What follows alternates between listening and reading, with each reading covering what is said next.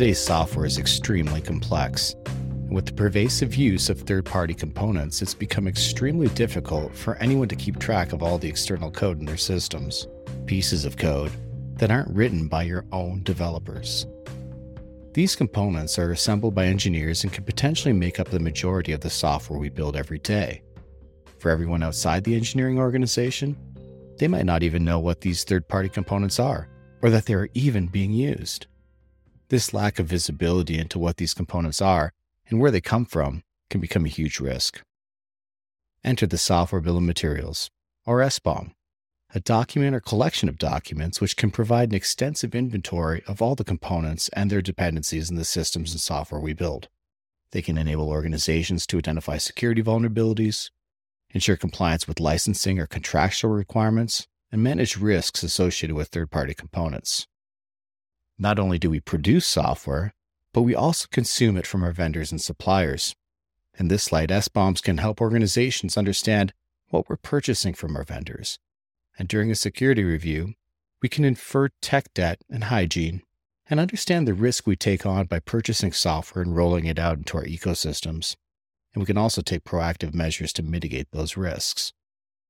There's been so much conversation about the supply chain and software bill of materials that it can seem overwhelming. How do we create them? How do we ask our vendors for them? What do we do with these things once we get them?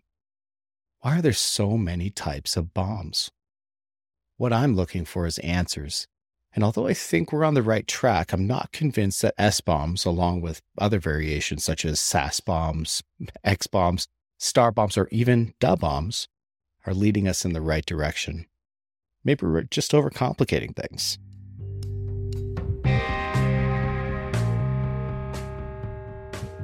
From the Source Network's remote offices in Golden, Colorado, welcome to daBOM. Each week, we'll talk with industry experts and practitioners who discuss their experiences with software bill of materials, including their motivations for using them, whether they're dealing with an inventory or security issue, and if they're implementing them due to government mandates.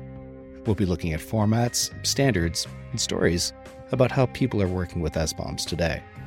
With each episode, we find another piece of the puzzle, words of caution, words of frustration, and more often than not, words of wisdom. We quickly find out that we're on a journey to separate fact from fiction.